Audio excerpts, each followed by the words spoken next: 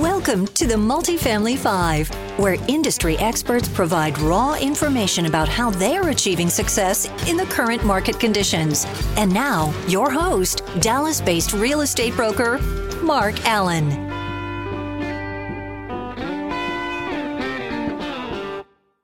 And welcome to the Multifamily 5. Today we have a special guest, Carlos Flores of Old Capital. Carlos, thanks for joining us. Hey, thanks for having me. Yeah, Carlos, if you want to go ahead and introduce yourself, maybe a little bit about your background, where you're at today, and how you help investors.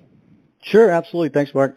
So I'm a commercial mortgage broker with Old Capital Lending, and we arrange financing for all the major food groups like retail, office, industrial, multifamily, and some specialty, including like medical, self-storage. We even do some single-family portfolios if they meet certain criteria. The way I got into this, eventually, I guess if we go back on, the last 18 and a half years, I've been in the corporate world and leadership and management and sales and technical sales for a $100 billion Fortune 50 company. And, I had gotten interested in real estate, actually been interested for a long time, got my first single family in 2006 and decided to go into multifamily, I guess around 2013, actually, put a stake in the ground and got a deal in 2014 where I became key principal on, and eventually by the end of 15, ended up leaving the corporate world, moving over to Old Capital, and I got both feet on the commercial side. Well, that's great. And what's the volume of loans that you guys have done? Maybe in the last 12 months or so, you guys are cruising and putting a lot of debt on assets for investors. Yeah, so we're a small boutique shop. There's about, I think, 6 or 7 people in the organization. We did 425 or so, 425 million, I believe the number was last year. And nice. That was a pretty large jump from the previous year. There's actually, as you know, there's a lot of activity in the CRE space. Sure, absolutely. So tell me, Carlos, why would an investor, and maybe both the single private or a more experienced group, can you talk a little bit about the advantages of working with a mortgage broker and what kind of value they can bring? Sure thing. So, for us, we work with individual investors and buyer groups, both new and experienced, those that even have up to thousands of doors. And working with an experienced commercial broker can literally, make the difference in getting funded or being rejected. Let me give you an example. So we review, for example, your personal financial package. We take a look at your business plan, do some in-house underwriting on the deal. We'll make recommendations. We can even help you find additional guarantors or more experienced partners if that's what's needed to make the deal work and it's something that you're open to. Sometimes we get into some equity situations as well, where we can help with that. Although I don't even know if I want to say that because I certainly don't want phones start ringing and say, hey, can you help me find equity? Because we're really on the debt side of the business, and that's what we're looking to do and help you from that perspective. So then what we'll do is after that we'll take that unique fingerprint and we'll take it to the appropriate lender that has an appetite for your particular situation.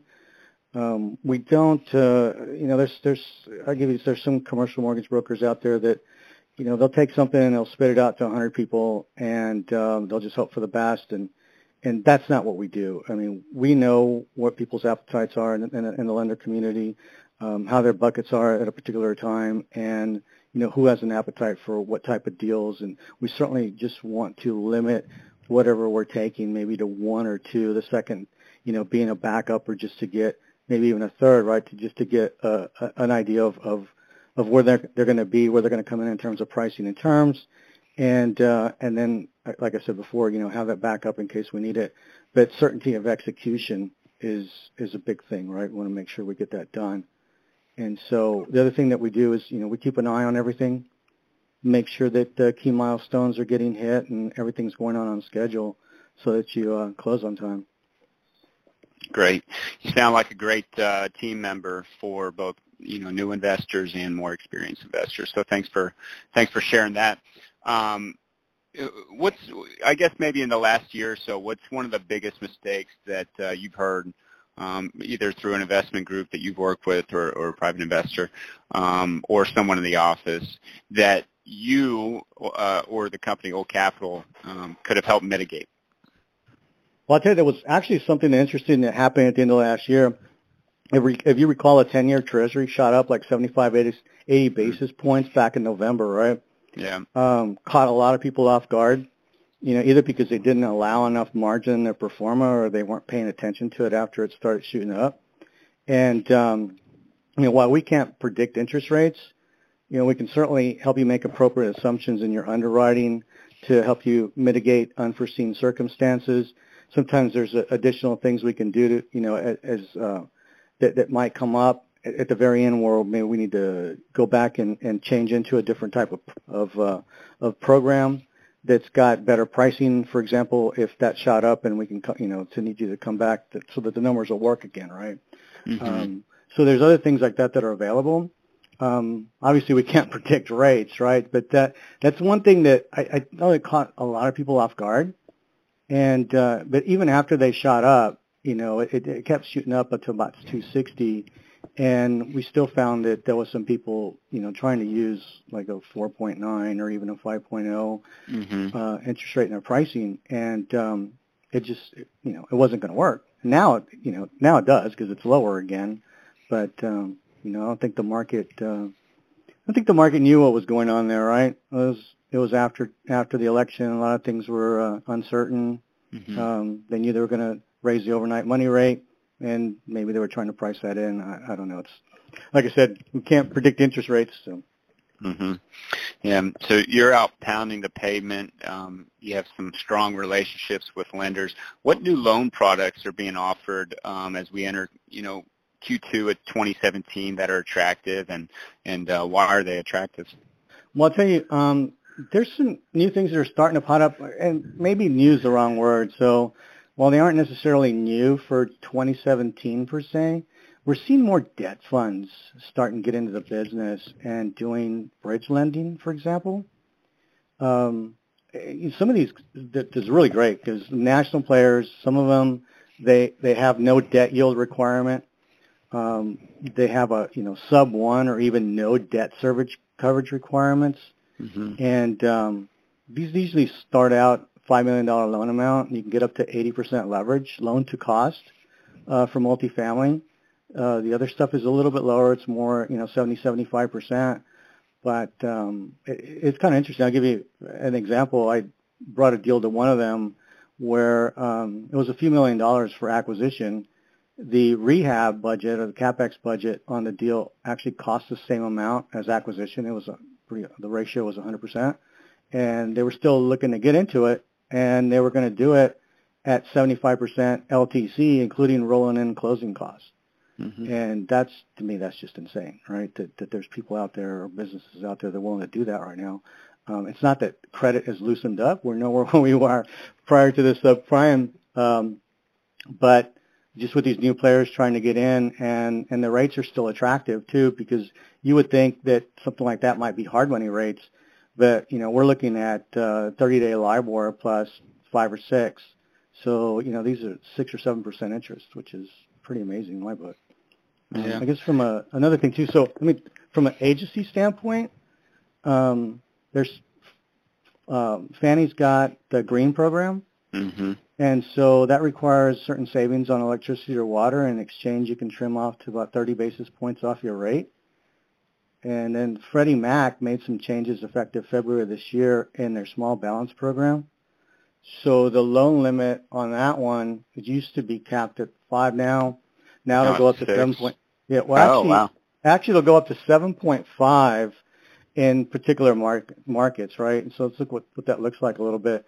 In the standard loans, or the standard market, the mm-hmm. loan limit was increased from 5 to 6, and that's probably what you've heard because where we are here, it's a standard market. Yeah. But in their top markets, loans are between 6 and 7.5 million. There's some other qualifiers for that. It's got to be 75 units or less. But in the gateway cities, that's not necessarily a problem. They also added some new prepay options. And but those are available in the top markets. what's interesting here that we can see, for example, is there's some lower base rates and customizable IO. So now you can actually buy interest only in increments of 4 bits per year up to 10 years. And obviously, the further you get up into that 10 years, it's going to be subject to exception and review. But at least it's looking a little bit more like a cafeteria plan, which I love. It's actually pretty cool now. That's huge. What kind of, side question, what kind of rates have you seen on the Freddie Mac small balance lately? So I'll give you an example. I was looking at one of their, that's broken down into 4 markets, or 4 tiers, I guess I should say. You've got top, standard, small, and very small. I was looking at one in the very small, and the base rate that was starting out on that one here was 5.17. They just adjusted those down by 10, so now that one's looking at 507. Compare that to a top or a standard market, which is going to run in lower than that. Previously to that, it was high 4s, and now depending on where you are, they discounted the pricing a little bit. Discount is probably the right word, but they lowered the pricing between 10 and 30 bips. So. Okay. Tell really us about right now. Sure. Tell us about. I guess will you share a case study with us? Maybe a refinance situation, or maybe where you put new debt on an asset. Yeah. So real quick, I'll tell you about a couple of ones. There was had a group that was looking at refining, and like normal, you would consider whether you wanted to sell or refi and what that was going to look like, and what ended up happening in this particular case is the refi came in higher than it could have likely gotten sold for, just because in order to get that price point, it would have had to beat or exceeded records in that submarket. And this particular deal was like a late 60s product, and it seemed like it was a little bit too difficult to do that.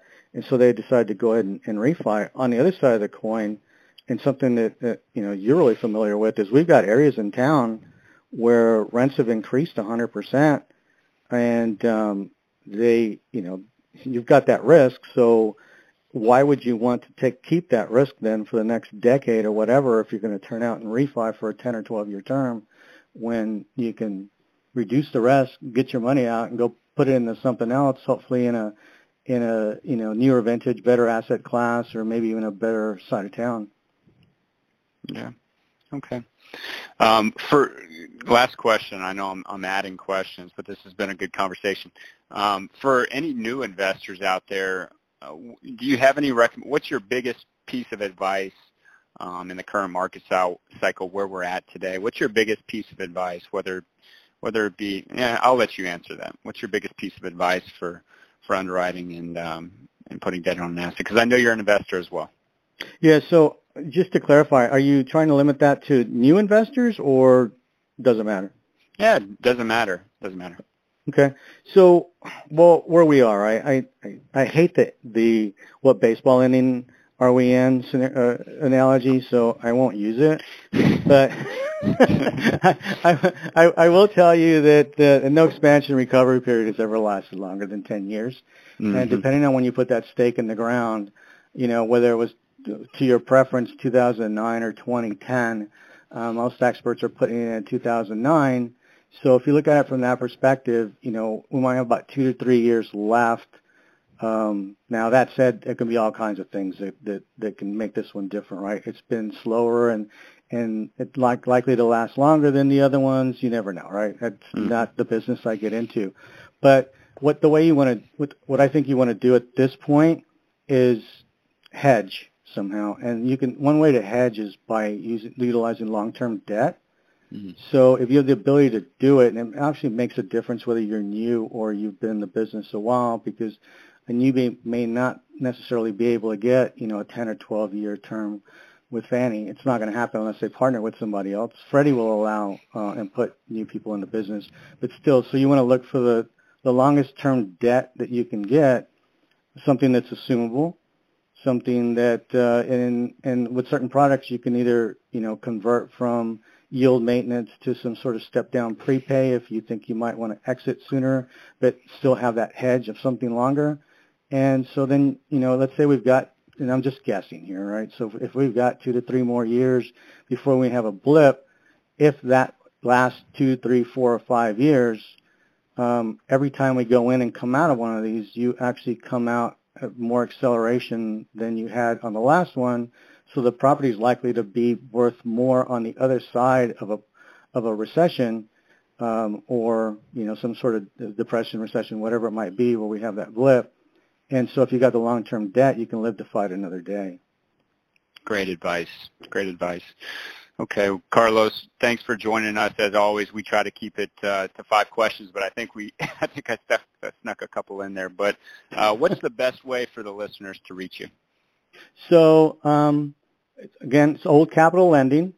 My email address is cflores, it's in Carlos Flores, so CFLORES at oldcapitallending.com. And probably the easiest way is by phone, which is 469-458-0600. Great. Carlos, thanks for the time, and hope to do a deal together soon. Thanks. Same here. Thank you, Mark. Happy to be on the call with you. All right. Take care. You too. Bye-bye.